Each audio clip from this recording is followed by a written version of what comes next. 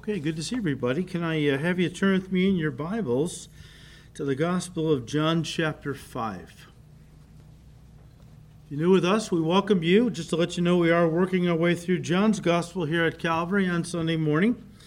And we are currently in chapter 5. And in a series we've entitled, Jesus Declares His Divinity. Now, as we said last time, the discourse that Jesus gives, starting with verse 17 and running through the end of the chapter, was the result of a miracle he did as recorded in verses 1 to 15. You may not realize this, but this follows a pattern established by Jesus throughout his earthly ministry, a pattern that only John brings to our attention. And that is a miracle followed by a discourse leading up to one of the 7 I am statements, declarations of divinity, that John chose to build his gospel around. You only see this with John's gospel. And he's the one who keyed in on this and used it as a basis around which to build his gospel. A miracle followed by a teaching or a discourse, followed by or leading up to one of the 7 great I am statements found in John's gospel. And Jesus uses this occasion to declare his oneness and equality with the Father, that Jesus Christ is the great I am. Now, guys, this is no inconsequential truth.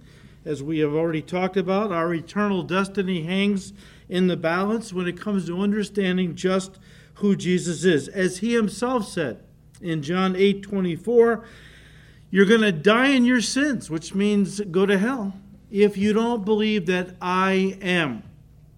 You don't believe that I am Almighty Jehovah God, you will die in your sins. You can't believe he is a mighty God like the JWs, but not Almighty Jehovah God. You can't believe he's one of many roads that lead to the Father. He's a great teacher, but not God incarnate. No. If you don't believe that Jesus Christ is the great I am, you will die in your sins. Our Christian faith is built not on principles, but on a person, the person and the work of Jesus Christ. And guys, this makes Christianity unique among all the other religions of the world. Think about this. You can remove Muhammad from Islam, Buddha from Buddhism, Confucius from Confucianism, and nothing would change. Because those religions are not built on their leaders, on their teachings, yes, not on them personally. But if you remove Jesus Christ from Christianity, well, Christianity ceases to exist, because Christianity is inextricably linked to and built upon the person and work of Jesus Christ. As we said last time, the subject of who Jesus is he God or was he just a man, is still being debated by skeptics and liberals alike, who often don't bother to seriously consider what Jesus said about himself on this subject. Interesting. And since, as we just said, understanding who Jesus is not only foundational to Christianity, it is the difference between eternal life in heaven and eternal destruction in hell. Listen to me. We must know and believe unequivocally who Jesus Christ is. In John chapter 5, verses 17 to 30, Jesus makes 5 claims about his own divinity. 5 claims to divinity, or that he is equal with God the Father. I'll just give you the main points we'll be looking at over the next few weeks. First of all, equality with God in his person. Number 2, equality with God in his work. Number 3, equality with God in his power over life and death. Equality with God in his authority to judge. And then finally, equality with God in honor. Now, before we go any further, let me just say that some of the messages that we give are very practical, okay? Some are inspirational or devotional. This series is going to be more theological in content. But please understand, before you turn off and go, theology, it's boring, start looking at your phone or something, okay? Please understand, theology, the study of God, or what we call sound doctrine, is the gateway to true devotion. It's the gateway to true devotion. Some people come to church to hear inspirational messages that make them feel kind of warm and fuzzy in their relationship with God. I'm not against that. I think we should cozy up to the Lord. Call him Abba, It's okay. Others hope to hear practical messages on getting out of debt or messages about building a healthy marriage. But guys, in reality, unless people get past the first hurdle, understanding who Jesus Christ is, and then receiving him and submitting to him as their Lord and Savior, everything else is meaningless. Worthless, really. You don't need me to teach you about financial responsibility. You don't need me to give you a course in finances. You don't need me to give you a marriage seminar every week. There's people, that is their whole ministry, they can do it much better than I can do it. I'm here to tell you, though, that's not your biggest problem. In fact, let me just put it this way. Many Christians think they have a money problem. And so they come to church looking for practical principles on how to get out of debt, not realizing that, listen to me now, they don't have a money problem. They have a lordship problem. Same is true with Christian husbands and wives who come to church, looking to learn principles on how to resolve conflict in their marriages, build a healthy marriage, and so on. Yet they don't realize they don't have a marriage problem. They have a lordship problem. We could apply this to every issue and problem in the Christian life. You can fill in the blank. You don't have a drinking problem, or a drug problem, or a pornography problem. You have a lordship problem. And I have a lordship problem when I get off into things that God's word says I'm not to get off into. It happens to all of us. We don't really have any problems outside of this one as Christians.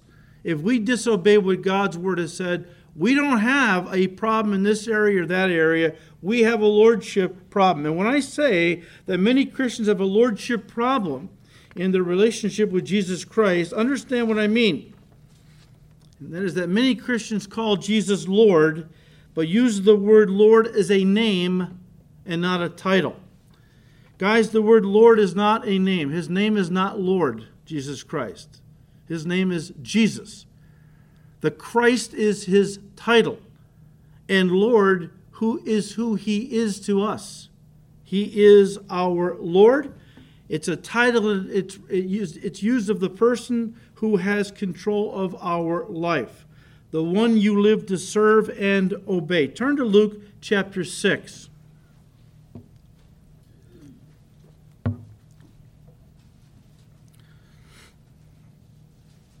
And let's pick it up in verse 46. Where Jesus said to his disciples one day, had a lot of disciples. A lot of people like to follow him. He turned to a group of these one day and said in verse 46, "Why do you keep calling me Lord, Lord, when you don't do what I say? I will show you what it's like when someone comes to me, listens to my teaching, and then follows it. It is like a person building a house who digs deep and lays the foundation on solid rock. When the flood waters rise and break against the house, it stands firm because it is well built." It's founded on the rock. "But anyone who hears and doesn't obey my words is like a person who builds a house without a foundation." In other words, builds it on the dirt. "When the floods sweep down against that house, it will collapse into a heap of ruins." Guys, the solution to every problem we face as Christians boils down to how we relate to our Lord Jesus Christ. If he's really our Lord, in other words, our master, the master over all of our lives, every area, we will obey everything he has said. As somebody has said years ago, I've never forgotten it. Either Jesus Christ is Lord of all or he's not Lord at all. But even that starts with understanding who he is. And guys, not just theologically or theoretically, for too many Christians, their knowledge of Jesus and the Bible is all theological and even theoretical. We're talking now actual and practical. This is not just a little mini course that you could get at some Bible college. Jesus declares his divinity. There are many practical applications that we want to draw from it and take into our lives. That's the whole point, right? The whole goal of doctrine is duty. So once again, our Christian faith is built upon the person and work of Christ.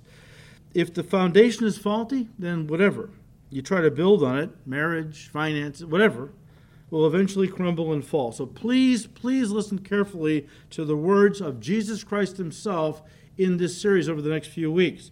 So first of all, our first main point under our title, Jesus declares his divinity, is Jesus declares equality with God in his person. Verse 7, let's back up to verse 16.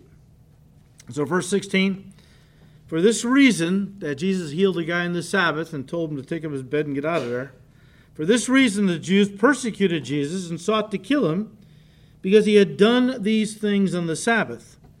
But Jesus answered them, my Father has been working until now, and I have been working. Therefore the Jews, that would be the Jewish leadership, sought all the more to kill him because he not only broke the Sabbath, but also said that God was his Father, making himself equal with God. Now, first of all, you read that, you go, well, what's the big deal? Okay, every one of us as Christians refers to God as our Father. In fact, Jesus even taught us to pray, our Father, right, who is in heaven. And that's true. That's true.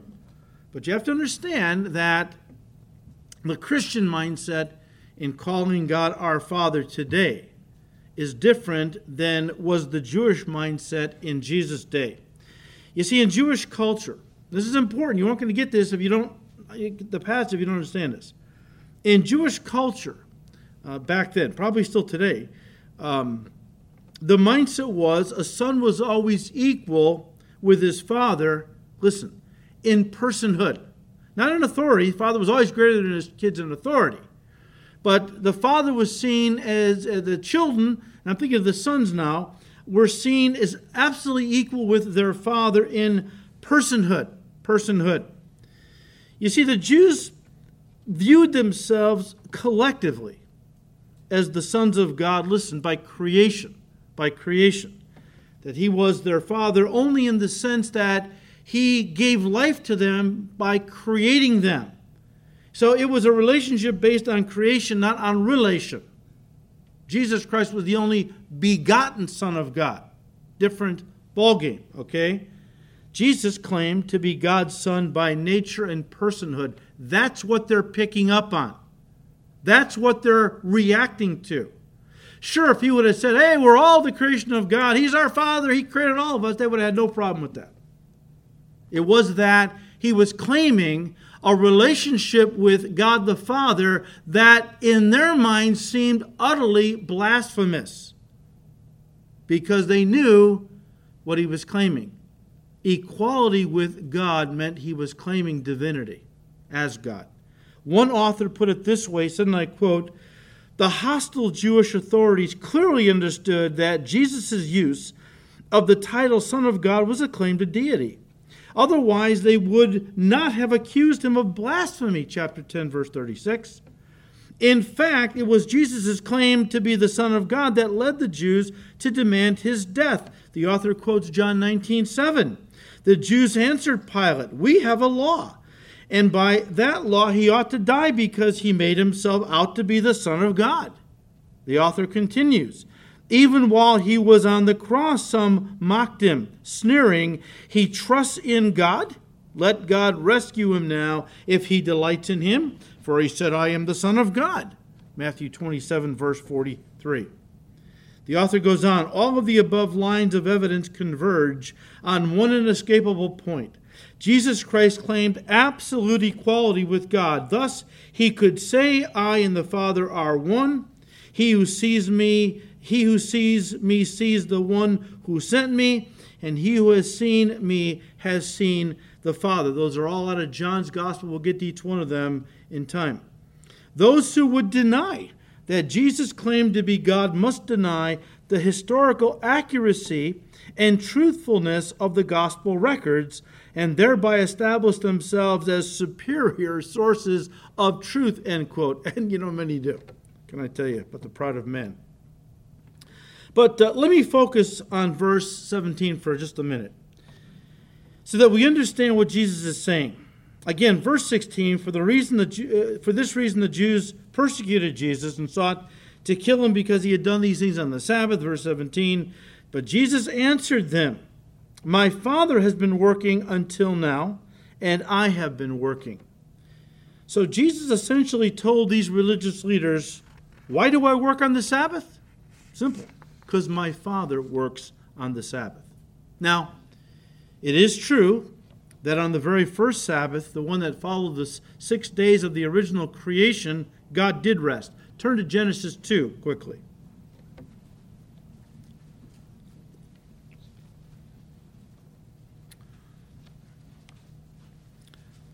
And of course, you're all familiar with this. We read in Genesis 1, the 6 days of creation. Chapter 2 begins in verse 1. Thus the heavens and the earth and all the hosts of them were finished. And on the seventh day God ended his work which he had done, and he rested on the seventh day from all his work which he had done. Then God blessed the seventh day and sanctified it, because in it he rested from all his work which God had created and made. When it says that God rested on the seventh day from all his work which he had done, guys, it isn't implying that God rested because he was tired or weary. We read in Isaiah 40, verse 28, have you not known, have you not heard? The everlasting God, the Lord, the creator of the ends of the earth, neither faints nor is weary. His understanding is unsearchable. I just read an article just a couple days ago by a young man who said he was an atheist because he read Genesis, or he read in Genesis how God created everything in 6 days and then rested. And he reasoned that any so-called God who worked 6 days and then had to take a nap, his words, rest, because he was tired, couldn't be much of a God.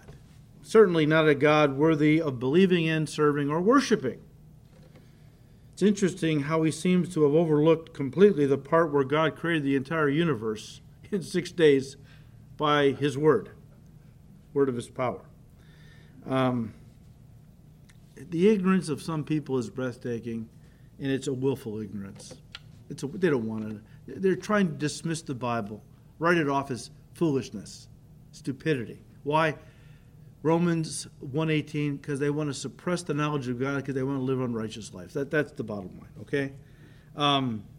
But the ignorance of some people is breathtaking. Guys, listen, God didn't rest because he was fatigued. He rested because he was finished. He was finished. God doesn't need, one author said, God doesn't need to rest in the sense of rejuvenating himself or replenishing his energy, because when God works, there is no loss or dissipation of energy, and therefore he can't be fatigued. And then the author quotes Psalm 121, verse 4, behold, he who keeps Israel shall neither slumber nor sleep. The Hebrew word translated rested in Genesis 2, verse 2 is Shabbat. Simply means that God ceased from his work, as we just said. He had completed all the work of creation that he desired to do, so there was nothing more for him to create. Therefore, he rested from creating is the idea. But really, guys, God never takes a day off. He doesn't take a Sabbath. And aren't you glad about that? If he did, the entire universe would cease to exist. I got to have you turn to Colossians 1 for a moment, okay? And let me just digress for a minute, something I never do. Something I never do. Colossians 1. I just want to touch base on, again, focus on this for a minute. God never takes a day off. If he did, the universe would cease to exist. Here's what I mean. Colossians 1, verse 16. For through him, the Lord Jesus Christ, God created everything in the heavenly realms and on earth. He made the things we can see and the things we can't see, such as thrones, kingdoms, rulers, and authorities in the unseen world. These are angels and demons and hierarchy and so on. Everything was created through him and for him. Listen, he existed before anything else, See, Jesus Christ is not a created being. He is the creator. All right? He existed before anything else, and he holds all creation together. When Paul said that Jesus created all things, that would, of course, include atoms. Atoms, which make up all created things in the physical universe. We know that atoms are made up of a nucleus that contains protons, positively charged particles, and neutrons, neutrally charged particles. Revolving around the atom is one or more electrons, which are negatively charged particles. Now, if you've ever heard of something called Coulomb's law of electricity, it says that like charges repel and opposite charges attract. Now, you can prove, you probably did this when you were a kid, you proved Coulomb's law of electricity if you had a couple of horseshoe magnets and you lined them up so that the positive ends were facing each other and the negative ends, try to push them together. What did it want to do? You felt like it was pushing it away, right? Because like charges repel. If you flip it over where you got positive to negative, negative to positive, and they pull together, okay? So like charges repel. Here's the mystery, though, of the atom. In the nucleus, as we just said, among the neutrons, there are the protons. Again, protons are all positively charged particles, like charges, stuffed into the nucleus of the atom. And Coulomb's law says that they should repel each other. Those atoms should not stay together. Now, we do know that, the question is, what holds them together? I mean, the nucleus of the atom is full of these protons. They're all positively charged particles. So why don't they push away from each other, as Coulomb's law suggests they would do? I mean, what holds these protons together inside the nucleus of an atom? Scientists don't know. Scientists don't know. Some have postulated theories, one of which is called atomic glue, whatever that is, as to what holds the atom together. They really don't know. But as believers, we know. I mean, the Bible says it was Jesus who created all things and holds them together. In fact, Hebrews 1 verse 3 says he holds it all together by the word of his power. The same word of his power that brought the universe into existence holds it together. Now, the Bible says that someday the Lord Jesus Christ, who is holding everything together, all the atoms in the universe, holding them together, is someday going to let go. Going to let go. And Peter tells us what's going to happen. I don't want to have you turn to it. 2 Peter 3, verse 10. But the day of the Lord will come as a thief in the night, in which the heavens will pass away with a great noise, and the elements will melt with fervent heat. And both the earth and the works that are in it will be burned up. When Peter says the elements will melt, underline that word, he uses the Greek word luo. And the Greek word luo is translated in other parts of the New Testament to be loosed. To be loosed. We know an atomic explosion takes place when slow-moving neutrons are used to bombard the nucleus of an atom. When that happens, the positively charged protons respond according to their nature and begin to repel each other. The result is the atom splits and an atomic explosion occurs. They tell me that, and they didn't tell me personally, I've read articles, okay, where the amount of nuclear material that was used in the atomic bomb dropped on Hiroshima was about the size of a dime. Think about that. The nuclear material, atomic material that was used in the bomb that was dropped on Hiroshima was only about the size of a dime, and look at the devastation that was caused. The physical universe is estimated to be anywhere from 12 to 18 billion light years across. They don't know for sure. Let's just use the smaller number, 12 billion light years, the distance a light can travel in a year. It's a long way, about 6 trillion miles. So you times 6 trillion miles by 12 billion, you get roughly the diameter of the universe. To think that someday Jesus, who is holding all the atoms in the universe together, will let go, and there's going to be a nuclear bomb detonated that is 12 billion light years in diameter, is absolutely incredible to think about. There will suddenly be a great noise, as Peter describes, and the physical universe will instantly be vaporized, as everything will dissolve in zillion-degree fervent heat and cease to exist. Folks, the Big Bang didn't happen at the beginning. It happens at the end. You say, well, then what happens? Again, you have to turn to these. I'll just read them to you. Isaiah 65, verse 17.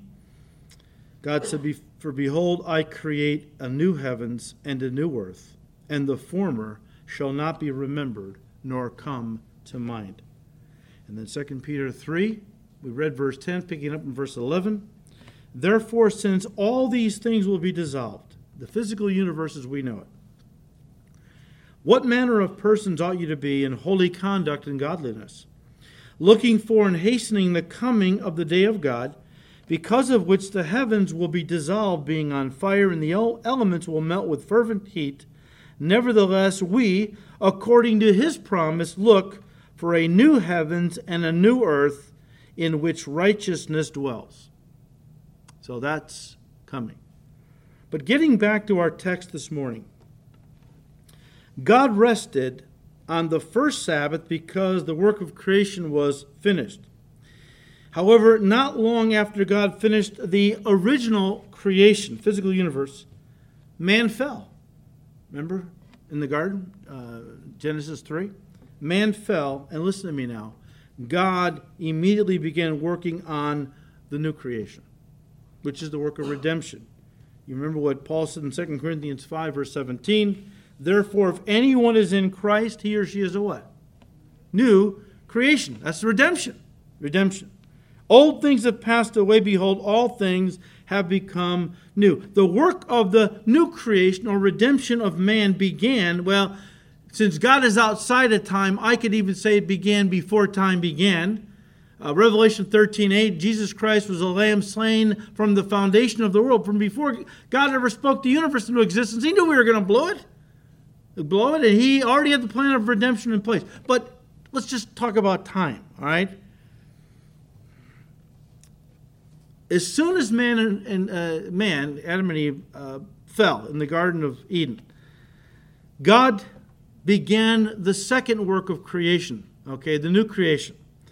And God took and killed animals and used the animal skins to cover the shame of their sin. Remember, they were naked, initially didn't know they were naked. They were innocent. Sin had not entered into their consciences. After they sinned, they realized they were naked. They were ashamed, and they took fig leaves, sewed them together to cover the shame of their nakedness. And when God saw them, he says, "That's not going to do." So God killed a couple of innocent animals there in the garden, took their skins and covered Adam and Eve, not because animal skins fig leaves don't cover as well as animal skins. God was laying down a principle that without the shedding of blood, there is no remission of sin. Your sin cannot be covered. The Old Testament, it was covered through the animal sacrifices. In the New, it was taken away by the sacrifice of Christ. And guys, that I believe is what Jesus is essentially referring to when he said in verse 17, "My Father has been working until now, and I have been working." He was talking about the work of saving souls, the work of redemption, a work that God never rests from doing, listen, until it is finished. I have to have you turn to Revelation 21.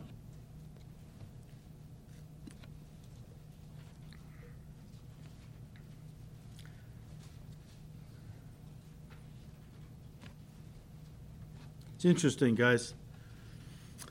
The original creation took 6 literal days to complete, and God rested on the 7th literal day, right? 24-hour period. It's taken God 6,000 years. 6,000 years for the work of redemption. In the millennial kingdom, 1,000 years, we kind of rest, but sin is not fully dealt with during the millennial kingdom. So it's not going to be until after the millennial kingdom that the work of redemption will be finished. Let's pick it up in Revelation 21, verse 1. John said, "Now I saw a new heaven and a new earth, for the first heaven and the first earth had passed away. Verse 2, then I, John, saw the holy city, New Jerusalem, coming down out of heaven from God, prepared as a bride adorned for her husband. And I heard a loud voice from heaven saying, behold, the tabernacle of God is with men, and he will dwell with them, and they shall be his people. God himself will be with them and be their God, and God will wipe away every tear from their eyes. There shall be no more death, nor sorrow, nor crying. All the effects of sin are over with, because sin is gone. It's gone. No more death, nor sorrow, nor crying. There shall be no more pain. The former things have passed away. Verse 5. Then he who sat on the throne said, behold, I make all things new. And he said to me, write, John, write it down, for these words are true and faithful. And he said to me, what? It is done. It is finished. The work of the second creation was now finished, and God rested. And he will rest for all eternity, because sin will be no more. No longer a need for man to be redeemed. Those who have wanted to be redeemed have made that decision and are now in their glorified bodies around the throne of God, rejoicing and praising him and doing whatever he's going to give us to do. We're going to have missions to go on. Revelation tells us that. You say, what missions? Doing what? Not evangelistic missions, but missions somehow, and the work of the universe will be involved. God made us to be productive. You think you're going to sit in a cloud for, the rest of time? I mean, not rest of time, but for all eternity, playing a harp? That doesn't excite me very much. Now, listen. Please understand as we kind of bring this to a close.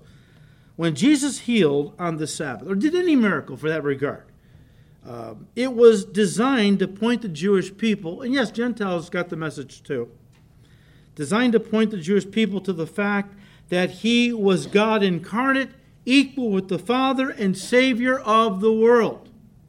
He didn't do miracles to entertain. Herod wanted him to do a miracle to entertain him. Jesus kept quiet, didn't answer Herod a word. Remember the day Christ was crucified? Everything he did was designed to point people. That's why they're called signs. A sign points you to something.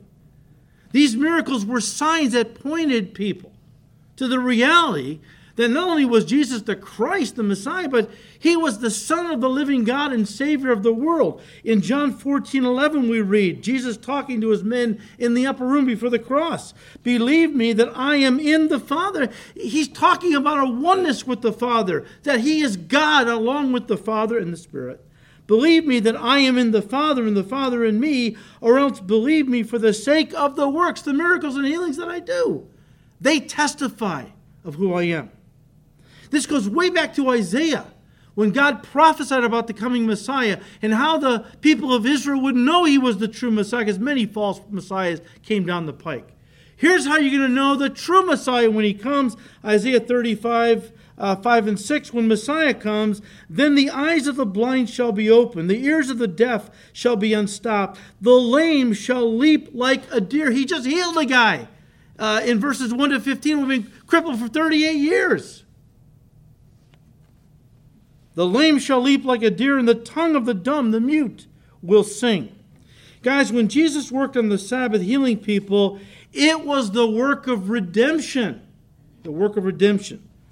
By showing them that Messiah, the Son of God, was in fact with them, using his miraculous works to prove his divinity and ultimately to save them if they would receive him by faith. Again, guys, the first point in our outline of this series, Jesus declares his divinity, is Jesus declares his equality with God in his person. And of course, the idea being that no one can be equal with God who is not God. That's the idea. Verse 18, let me draw your attention to this quickly. It says, therefore the Jews sought all the more to kill him, because he not only broke the Sabbath, but also said that God was his Father, making himself equal with God. The phrase making himself equal with God in the Greek is a present perfect tense verb, and it should be translated this way: Jesus was continually making himself equal with God. In other words, this was no isolated incident. It was the hallmark of his ministry to go around proclaiming his divinity. Regardless of what the Mormons, Jehovah's Witnesses, Way International cult, or any other group tells you, because a lot of them say, well, Jesus never claimed to be God. It wasn't God, never claimed to be God. That's pure heresy. Pure heresy. And if anyone ever tells you that, you can take them right here in John 5 and show them what Jesus actually said about himself on the subject. In fact, those who heard Jesus knew he was claiming deity. That's why they wanted to kill him. If they had misunderstood, listen, if they had misunderstood what Jesus was claiming about himself and therefore picked up stones to kill him for blasphemy, chapter 10, verse 32, he would have immediately realized they were trying to stone him because he had blasphemed and claimed to be God. If he wasn't God, he would have said, hold it, guys, hold it, you misunderstood me. I'm not claiming to be God. But instead, when the Jewish leaders picked up stones to kill him, he said to them in John 10:32, many good works I have shown you from my Father. For which of these works do you stone me? And the Jews answered him, saying, for a good work we do not stone you, but for blasphemy, because you, being a man, make yourself constantly God, is the Greek. Again, if he wasn't claiming to be God, and they picked up stones, and he knew that they had misunderstood something he had said, he would have immediately set the record straight. But instead, he agreed with their understanding of who he was. They had it right. They had it right. They understood perfectly who he was claiming to be, God, the second person of the Trinity in human form. If Jesus Christ wasn't who he claimed to be, he would have been a liar and or a lunatic, the worst blasphemer that ever lived. And again, guys, that's why it's so ridiculous to call him a good teacher. People all the time, well, who is Jesus? Oh, he's a good teacher. Do you believe he's God? No. He's a good teacher, but no, not God. It's ridiculous to call him a good teacher if you're not going to accept who he taught he was. Good teachers don't claim to be God. Blasphemers do, lunatics do, and God does, because he is. So take your pick. Take your pick. If you believe that Jesus is the Son of God, God in human form,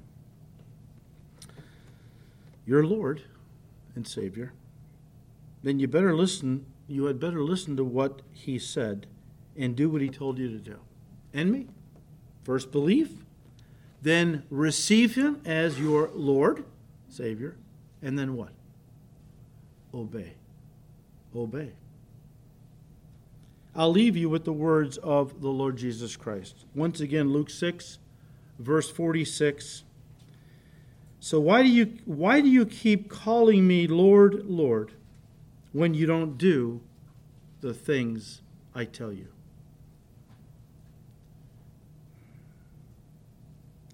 Guys, nothing else will be made right in your life.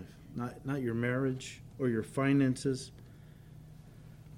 or anything else in your life until you call Jesus Lord.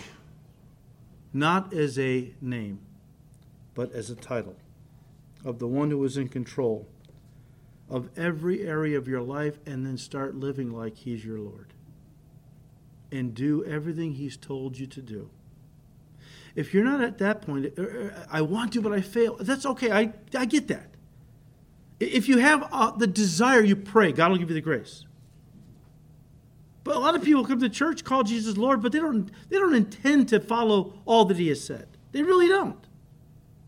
And so their finances are in trouble. Their marriage is crumbling. They're in bondage to alcohol or drugs or something. And they're blaming God. Lord, why am I going through all this? Didn't you promise me all these? And God is saying, until you call my son Lord and mean it as a title for the one who has complete control of your life is not going to be anything I want it to be. It's up to you. And he would say that to all of us. So, Jesus Christ is equal with God because he is God. First point in our outline. And we'll pick it up next week at our second point. And pray that God will just keep leading us through these statements by our Lord as to who he is, that we might apply them into our lives, and so on. Father, we thank you for your word.